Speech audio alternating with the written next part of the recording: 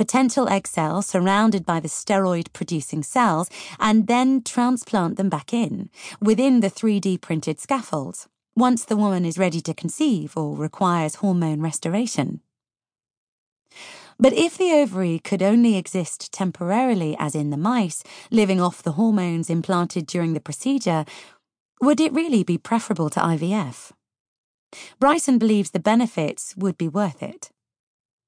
Natural conception in the body avoids all of the complications of IVF. The expense, multiple attempts required, the risk of multiple pregnancy, the small risk to the IVF child of being conceived outside of the body, says Bryson.